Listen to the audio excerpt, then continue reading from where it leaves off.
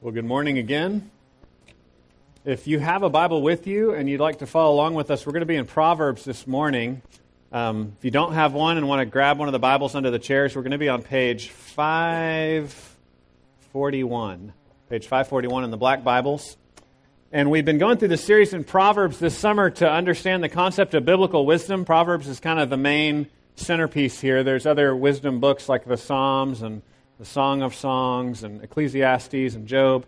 But here in Proverbs, we get kind of the main meat of what wisdom looks like. And we're trying to understand this vision that God has for us, that we would grow up, that we would have a maturity to us where we have a weight and we have a substantialness to us. We have something to offer to other people.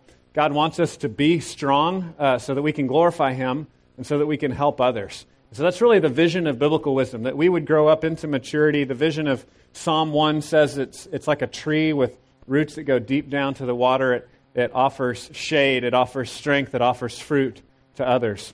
This morning we're going to apply this understanding of wisdom to marriage. We're going to be looking at marriage this morning. Reading from Proverbs 18:22 is kind of our launching verse for this. And I just want to say I understand that this may be a hard topic for a lot of you. For some of you, maybe you wish you were married, or for some of you, you may be married and you wish you were not married. For some of you, maybe somewhere in between, struggling in this area. And so I just want to encourage you that it's an important thing for us to understand, even if you are single, even if you don't see marriage on your horizon anytime soon, it's important for us as brothers and sisters in Christ that we would be pushing each other together into what God wants for His glory. When I do a wedding, I tell people that you're not just an audience when you go to a wedding, and I would tell you this as well. You're not just there as a spectator, you're there as witnesses of a covenant, and you're kind of saying, I'm a part of these people's community, and I'm going to help them have a marriage that honors God.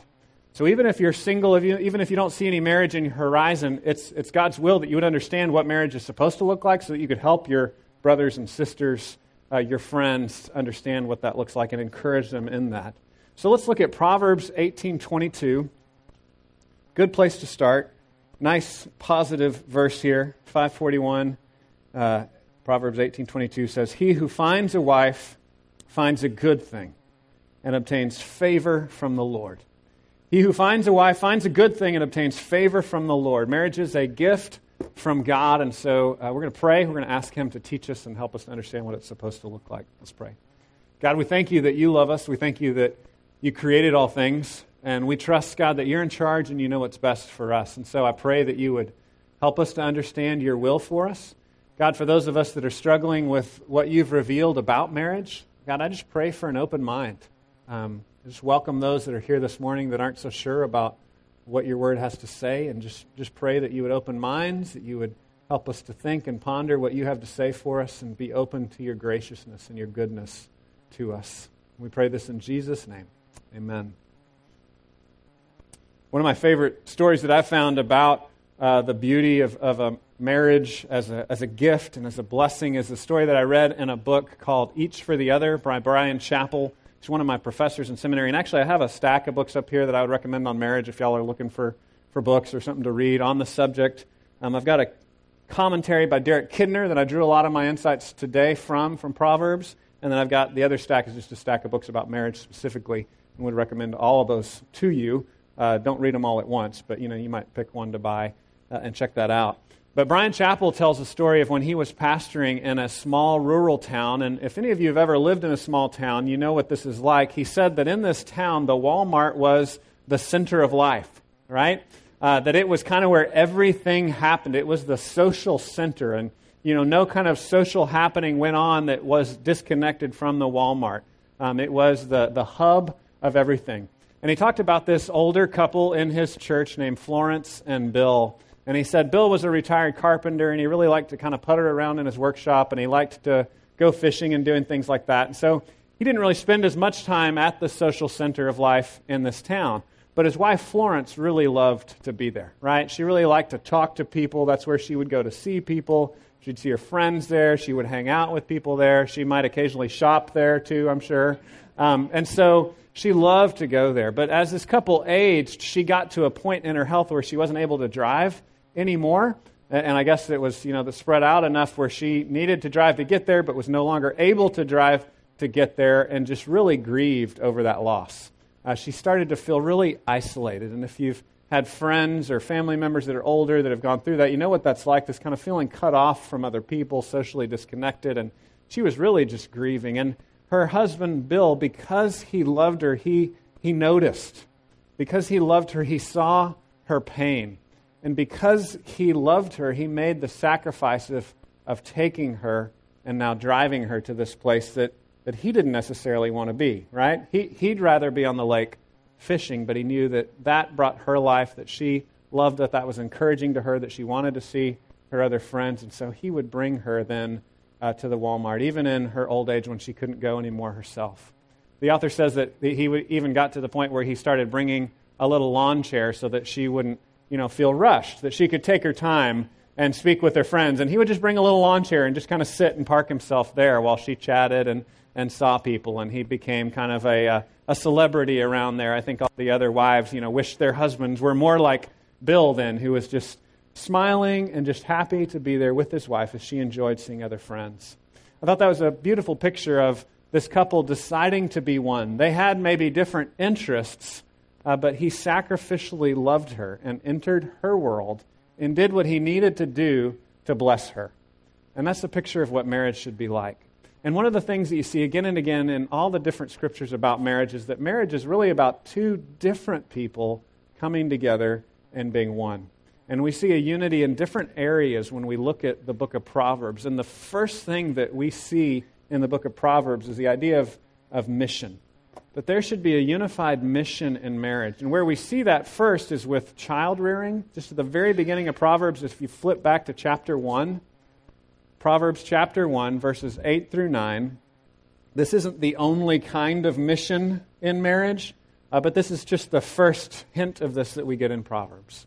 So they have a unified mission in Proverbs. It says in verses 8 and 9, chapter 1, "Hear, my son, your father's instruction, and forsake not your mother's teaching. For they're a graceful garland for your head, and pendants for your neck." Hebrew poetry is built around parallelism. Right? And so in English poetry, we really like rhyme and rhythm and things like that, right? But in Hebrew poetry, it's an idea, right? It's a rhyming of ideas. It's a parallelism of concepts. And so they always have one concept, and then they repeat a parallel concept, another way of saying the same things, which works out really well for us because we can enjoy the poetry of Hebrew poetry without having to understand the Hebrew itself, right? It can be easily translated into multiple languages. So what we see here is the rhyme is that the father's instruction is unified with the mother's instruction.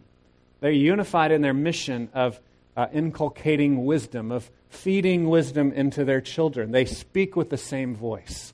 And so from the very beginning of the book of Proverbs, we see a unity in marriage. We see that father and mother are one. Father and mother speak with the same voice. And I think it's really important to see this and to understand this. A lot of us misunderstand our mission. As I said, this is an example of the unified mission. This isn't the only kind of mission to have in marriage. Some marriages, God hasn't blessed you with children, right? And God may have other specific missions for you. Some of you are not married. And I think the general principle here to understand is that there's a mission that we have outside of ourselves. One of the great problems that we have in our culture is that we understand marriage in a very inward way, right? We think it's all about us. And we don't really understand the external mission and call that God has put on our life. We have a purpose outside of ourselves. One of the great statements from Rick Warren's book, the 40 Days of, 40 Days of Purpose? How's it go? The Purpose-Driven Life. That's it. That's the subtitle. I was getting the subtitle mixed up with the main title. So the Purpose-Driven Life, he talks about how it's not all about you. Right? We've got to understand that the first step in growing up is getting beyond ourselves, recognizing we have a mission outside of ourselves. A lot of us, we fall in love and we have the idea of, hey, this person makes me happy, let's get together, but I have no idea where we're going, right? We have no direction in our life. I grabbed the little picture of directions online here to show you, to just give you an example of thinking about that. If you're going to type in directions, you type in, when you go to Google or MapQuest or whatever, you type in where you're starting, right? And you type in where you're going. Do you have any idea where you're going?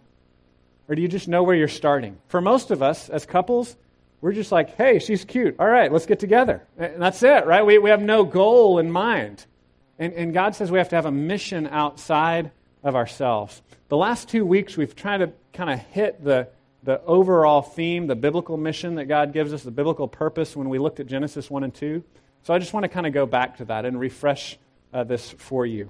And this will give you an idea of where you're trying to go in marriage, and also it applies for single people. God has this calling for all of us that gives a direction, that sets a course for you in your marriage. That it's something outside of you. It's not just an inward black hole of, I just want to be happy, right? And we fall in love with this fantasy from a romance novel or a chick flick about we're just going to be happy all the time, and that's what marriage is all about. No, God is calling you to do something. And marriage is about doing that together, right? There's a unity. You come together and you glorify God, and you're doing something outside of yourself. So I just want to remind you of what those missions are that are stated in the very beginning of the Bible. There's 5, I think, that are really clear, that apply to all of us, whether you're married or not. The first one is just imaging God. The very beginning in Genesis 1, we saw this the last couple of weeks, God says we're created in His image. We are to glorify Him. When people look at us, they should understand a little bit better how good God is.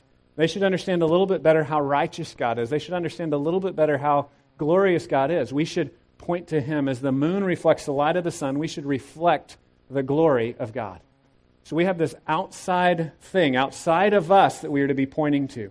And that is so important. Again, in marriage, but even in just living your life as a single person, we have to understand we have a purpose outside of ourselves. And we're pointing to that. The second thing that we need to understand is the whole idea of kingdom. God has a role for us, right? We're junior kings and queens of creation. The way it's worded in Genesis 1:26 to 28 is the idea of dominion, right? We're made to have dominion. And so we have interests in different areas. We have different gifts, right? Some people have dominion in creative areas. Some people have dominion in areas of the healing arts, right? A lot of you may be in the military. Anybody here in the military? Maybe a couple? Okay, a couple of you may be in the military. You may be a teacher, right? God gifts you in different ways. You have different interests, whether it's healing or teaching or soldiering or whatever it may be, organizing things. We're to have dominion. God wants us to rule and reign. He wants us to do stuff. He wants us to build kingdoms. He just wants them to glorify Him.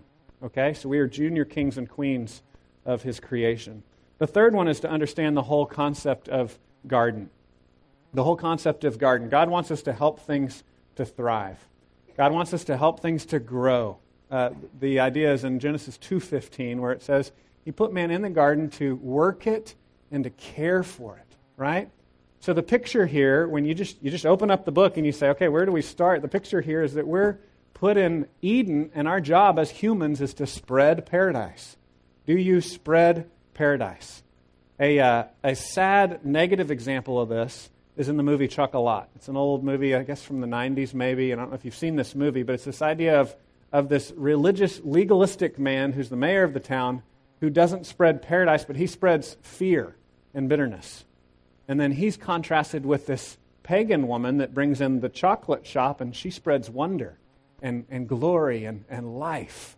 And when you watch that movie, you should watch that movie with a grieving, because you should recognize that often that's what religious people do. Often we are like the bad example. That's why they made the movie. It's not just an anti-Christian agenda that often movies have, but there's some truth to it. That often we bring pain and we don't bring life and wonder and growth and help things to thrive like this pagan character does in the movie. And so we need to recognize that's part of our calling. We're to create culture, we're to bring life, we're to encourage people, we're to bless people. Again, we do that differently according to our gifts. We all have different gifts, but we're to bring life. We are to be a breath of fresh air. When we think about this idea, again, of kingdom and garden, we talked last week that the woman was put in the garden to be the helper, completer for the man. And so we see what we would articulate as a complementarian role. We don't go for either the extremes of patriarchalism that says men should suppress women. We don't go for the extreme of feminism that says there are no differences. But we would say, yes, there's differences in role, but equality before God. And so the woman is made to be a helper, completer, who is very valuable. Again, we saw that last week. She's honored. She's needed. She's something that he can't do without. But he should be the servant leader, and she should be the helper completer in their kingdom work and their gardening work. The fourth thing that I want us to think about is the idea of rescue, right? We saw the serpent come in And we saw Adam fail in his job of rescue. He was supposed to chop the head off the snake, but he just let his wife chat and everything went downhill, right? He was supposed to step in. He was supposed to be the knight in shining armor, but he was just passive and he didn't do anything. So again, we are to join in this rescue mission that God has for us. God promised someday a son is going to come that's going to crush evil. And we celebrate that son as Jesus, the one who came to defeat evil once and for all. And he's the one that pushed back the darkness. And we're to be on his team, as it talks about in Matthew 28. We are to spread this good news that Jesus has defeated evil. He's set us free. He's forgiven us through his work on the cross. So we have, again, this mission that's outside of ourselves, that we are to point people to him and the rescue that can be found only in him. And then the fifth one is just this idea of learning, that we all have a lot to learn, right? And we've seen that again and again in Proverbs. That's probably the biggest theme of Proverbs, that we need wisdom, that we need to grow up, that we need to be a people of the book. And so that's a big deal at our church. We're called Grace Bible Church. Sometimes it can even be a weakness, right, where all we do is that. Like we just do Bible study. We don't do anything else that the Bible tells us to do. We just study it, don't always apply it. But it's a really important thing. We should always keep it central that we would listen to what the book has to say and then not just study it, but apply it. It says in the Great Commission that we should teach others to obey everything that Jesus has commanded, not just teach them, right? It's not just abstract principles. I don't just lecture and say, here's ideas about who God is. But I say, this should transform your life. We should go out and live differently because of this. So we should be learners who grow up in biblical wisdom and apply that biblical wisdom. Well, the next thing I want us to understand, not only do we have a mission outside of ourselves, but marriage should also be about friendship. Marriage should be about friendship. And again, if you fall for kind of the myth of our culture is all about the passion and the romance, right? Our culture makes it seem like marriage is all about waking up in the morning and your breath just naturally smelling good, and your hair being fixed, right? Just that's the way you wake up in the sheets, and everything's just cool and wonderful all the time. Just this kind of romantic fantasy. And sometimes it skips over the whole kind of hardcore friendship, walking side by side, that foundation that should be there in a marriage. So we miss the mission outside of ourselves, and we also miss the tough faithfulness of friendship. God calls us to be faithful as friends, and that's another great theme in Proverbs. Proverbs teaches us often how to be good friends. One of the things that we see in Proverbs 2 is that unfaithfulness in marriage is the breaking of this companionship faithfulness. It's not just the breaking of passion, but it's the breaking of the friendship. That's what's so hard when there's a divorce. That's what's so hard when you feel betrayed is that should be your best friend, and your best friend has deserted you. It says in Proverbs 2:17, it talks about the adulteress, and it says she forsakes the companion of her youth and forgets the covenant of her God. This word companion is the strongest Hebrew word for friendship. It's this word aluf. And what's interesting, Derek Kidner, I referenced his commentary earlier, points out that aluf is both the strongest word for friendship. It's this side-by-side faithfulness. You're in the trenches together, right? You're helping each other out. But it's also a word that's often used in negative context about it being something that can be betrayed and how horrible that is. So it's this very positive word that's often used in negative context because it is so awful when your faithful companion betrays you. So not just in the context of marriage, but even just a close friendship, a platonic friendship, when that's lost, that can be a heartbreaking thing. And Proverbs references that in Proverbs 16 and in Proverbs 17. It talks about how words can betray this kind of close companionship. It says in Proverbs 16:28, a dishonest man spreads strife, and a whisperer separates close friends. So it's talking about this idea of gossip, a whisperer separating close friends. It says in Proverbs 17:9, whoever covers an offense seeks love, but he who repeats a matter separates close friends. So this idea is the contrast between not forgiving someone and forgiving them. Covering, atoning for a sin versus repeating it and digging it back up. That would never happen in a marriage, though, would it? Right?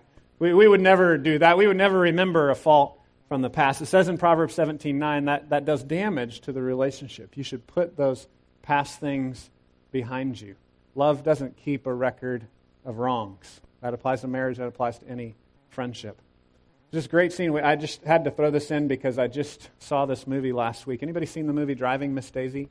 Anybody seen that before? Older movie, so some of you, probably came out before you were born. But there's this great scene where she's kind of losing her mind. It's basically this movie about this older Jewish woman in the South. It's just real prickly, real hard to get along with, kind of real gruff, and this sweet African-American man that drives for her, and he just kind of just lavishes her with grace. He's just so kind, and he's just so faithful, and she's just real rough, but by the end of it, after years and years together, she's kind of starting to break down. She's starting to lose her mind a little bit. He's still stable, and she reaches out and grabs his hand, and she says, "Hoke, you're my only friend. You're my only friend." He's her true friend, and it just reminded me of this beautiful picture of friendship. And how when we're watching this movie, because we're so over-romanced in our culture, there's part of you that's thinking, okay, when's the romance going to happen, right? When are they going to have this romantic relationship, and they're 80 and 90 in the movie, and that as if the friendship's not enough, I mean, it's this beautiful foundation. It's this beautiful thing that they have, this real and genuine friendship. And every marriage should have a real friendship. That should be the foundation. Again, we skip right over it. We don't have a mission. We don't really have a friendship. We just kind of like each other, right? We just kind of dig each other. We fall in love. We're attracted. We get together. It's great. And then we realize, wait, I don't really like the same things as this person. Or we don't really have a mission. We don't agree on where we're going. God calls us to align those things, to work at having a friendship. Friendship is something you have to work at. Again, the myth of our culture is that it's all just accidental, right? Just serendipity. Romance and friendship, they just happen, right? And if you have to work at it, it's not really a friendship. If you have to work at it, it's not really romance. And I would tell you that's a lie. That's not biblical. It's something you have to work at and you have to fight for. My wife and I just this week celebrated 19 years, our anniversary. And thank you. Some of you are thinking, how could that be if he's only 25? But, I'll talk to you about the math later. But it was a really cool time. We got away for a little bit this week. It was just one of those wonderful, you have these getaways. When you've been married 19 years, you've had the getaways where they're like, yeah, okay, we did it, And then we have other times when that was just awesome. Let's go there every year. It was just wonderful. We went and stayed in a bed and breakfast. We ate at these wonderful restaurants, and just everything about it was romantic. It was beautiful. It was awesome. And then we came home, and my my kids were sick, and then my wife and I got what they had, and now we're kind of sick, and so things kind of shifted, and we kind of shifted very quickly from the passionate romantic mode back into the just, we're in the foxhole together, we're partners, we're companions, we're friends, right? A lot of times when I think of a friend, what's a true friend? A true friend is someone who helps you move, right? A true friend is someone that is there for you in hard times, and that's much of what marriage is. Sometimes you're sick. Sometimes when we wake up in the morning, our breath doesn't smell good, right? I mean, it's just sometimes it's just not all romantic and wonderful, and you have to be in there for the hard times. You have to be faithful to each other. You have to build the friendship. You have to work at it. I have two real specific pieces of advice I would give you for building friendship in your marriage. So men, husbands, serve your wife. You like that one? Yay! I love it when I get an amen. Her husband's not here, so she can do that, right? She didn't elbow him or anything. Serve your wife. Ephesians 5 says that husbands should love your wives as Christ loved the church. Husbands, love your wives as Christ loved the church. How did he love the church, guys? How did he love the church? Well, it says, while we were yet sinners, Christ died for us. So the church wasn't showing love for him first, and then he responded once they were worthy of his love. No, Christ initiated in love. Christ died for his church. Christ gave himself up for his church, and that's the kind of love that we should show. So read these marriage books. They're great. But guys, really the best thing for you to understand is basic soteriology, right? That's going to help you love your wife. Soteriology is the big theology word for salvation. How does salvation work? We don't earn it. Jesus gives it to us. He initiates it. He's gracious. He comes after us. He dies for us. If you understand that, you'll begin to understand how to love your wife. So serve your wife. Initiate. Pursue her at your own sacrifice. And this is hard because I love to talk about this. We would love to take a bullet for our wife, but we don't want to take the trash out for our wife, right? And those are both sacrificing, right? Guys, it includes both things. Don't just wait for the glorious moment when you've got a cape. But sacrifice for your wife in the little things, in the small things as well. Serve her. Be her friend. Build friendship that way. Another great picture of this, Jesus died for us, but Jesus also washed his disciples' feet, right? In John 13, that's this beautiful picture where he showed his disciples how to love each other. For this is so important for some churches. Some churches have made it into a sacrament, right? We do communion and baptism. Other churches have added foot washing to that. I think that's kind of cool, but I think really it should just be a paradigm for us, that we should be serving each other in the hard things. So husbands, we're called to love our wives in that way.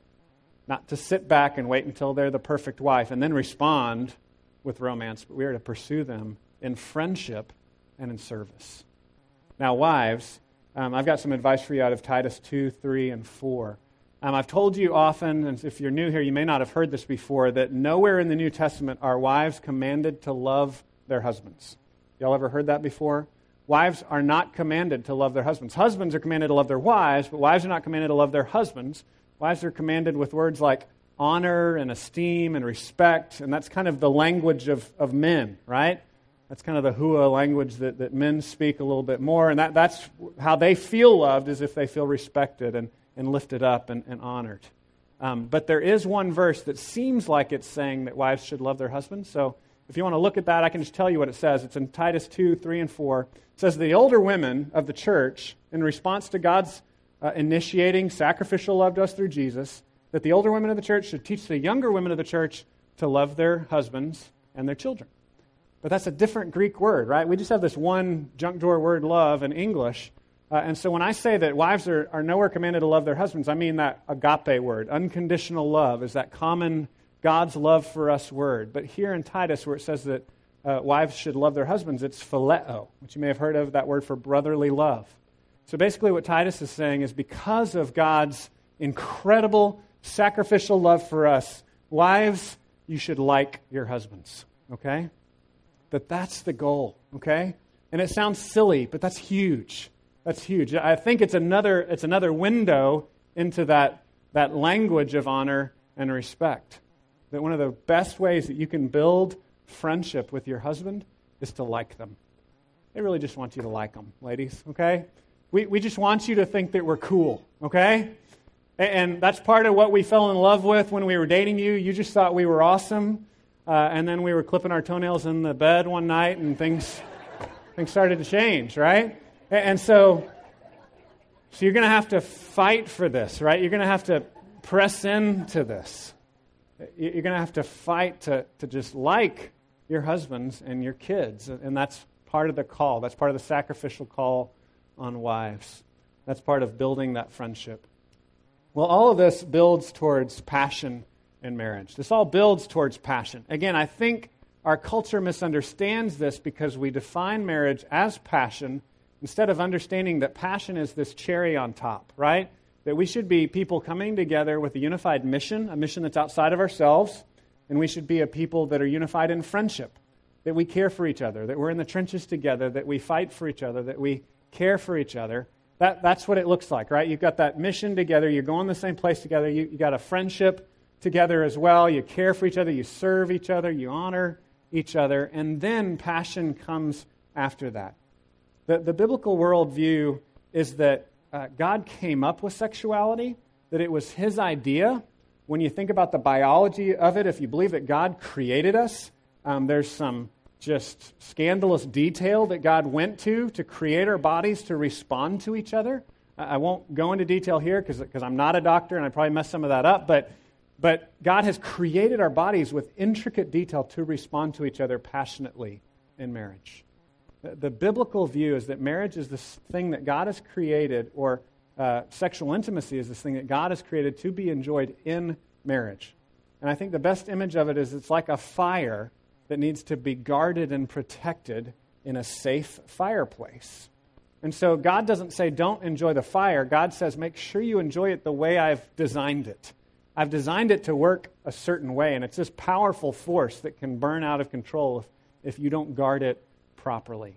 And so I want to appeal to you. I know we try to be a very welcoming place, and if you disagree with this view of how God's designed sex and marriage, I want you to know that you're welcome here, and we'd love to talk to you more about that. Our culture is in a lot of confusion right now, but I would just say the basic appeal is that God loves you. That's really the basic appeal. Because if you really believe that God loves you, then it's okay, then it's safe to obey Him. God doesn't really love you, it's not safe to obey Him. Then you have to obey your urges. Then your urges, your passions, are always smarter than God. But if God really loves you, if He's really gracious, then temporarily foregoing an immediate passion for the sake of following God's commandments on marriage, that marriage is designed for a man and a woman for a lifetime of faithfulness, if you know that He loves you, then you can submit to His desires for you. Then you can trust that He knows what's best for you. And it's not always immediately pleasant. Sometimes immediately it's painful. It's hard to have self-control. It's hard to be disciplined people. But it starts with the cross. It starts with who God is. It starts with understanding that God is a God that loves us. And if you can wrap your mind around that, then the other things will come into effect. I think too often the church has preached law instead of gospel. And so we really need to be careful as a church culture that as our culture continues to unravel, that we would say these are God's standards. But we would challenge people to obey God's standards based on their relationship with Him of love. You don't just preach the law at people. Say, well, yeah, this is God's best. These are God's standards, but God loves you. If you understand that God loves you, then as a child, as His son, as His daughter, you'll desire to follow His law because you'll understand that it's for your best. It's what He's done for you out of His grace to you. I have a picture here of Adam and Eve in the garden. And my apologies, because I believe that Adam and Eve were not redheaded Anglos, but that was just kind of the best picture I could find of them that wasn't, at least they were covered, okay? So I was just trying to be fair here. But one of the things that points out, without being too explicit, is that in the Genesis accounts, we have this picture of Adam and Eve before sin came in, being naked and not ashamed. And I think that's just a basic picture of passion in marriage. That's a basic understanding of passion and marriage. And I think if you want to work on this in your marriage, it's helpful to understand that because of sin, that's broken that ability for us to be naked and unashamed, I think in different ways, generally, between men and women. I think for women, they tend to have a harder time being physically naked and unashamed. There's that question we talked about last week of, am I beautiful? And again, I want to answer that biblically. Yes, physically you are beautiful. And God desires even more for you. God wants to go deeper than that, and God wants to give you a beauty of character as well. And for men struggle more with being emotionally naked, right? Being real, just letting their wives into what they're thinking, what they're feeling. We talked about a couple of weeks ago the brain damage that testosterone causes, and so there's some biological things there that are, sometimes you ask a man what he's feeling and he's just not sure, right? He just really doesn't know. So I just want to give you, wives, let that be a little bumper there. He doesn't always know. He's not always fighting you. Sometimes he just doesn't know. But also sometimes it's just threatening to us, right? As men, it's threatening to us. I remember when I was first married, my wife would ask me what I was thinking. She would ask me that a lot, and that felt like a violation of my privacy, right? I just thought, something's going on here. I don't know if I want to tell her what I'm thinking. I don't always share everything that's in my head. It was a little too close. But if you want to work on passion in marriage, I would say those are two areas to work on for men and for women, to work on those areas and understand that because of the fall, there's a shame that we have. And if we understand that Jesus, again, has pursued us in love, He's taken away our shame on the cross, that will enable us to loosen up and to share ourselves with each other and more often and more deeply in marriage. Well, as we close, I just want to go back again to this concept in Ephesians 5, that marriage isn't something that's, it's not that God comes after marriage and that God comes along and he sees us getting married and he says, hey, that's kind of a cool thing. I'm going to use that thing that you already have to tell people about me. But it's actually the reverse. God was there first. And God is perfect in his love. And he created us, and he created marriage, and he created passion and friendship and all of these things to reflect him, his love of us, that he pursues us. So I just want to bring you back there again, because none of this will really make sense. None of this will really work unless you understand that there's a God out there that sees you as a sinner, that sees you as someone that's running away from him and trying to be your own God and kind of messing things up, and he loves you anyway. And he gave his son Jesus for you. And he gave his son Jesus to die on the cross for your sins, to take your sins upon himself and to give you by faith Jesus' perfect righteousness.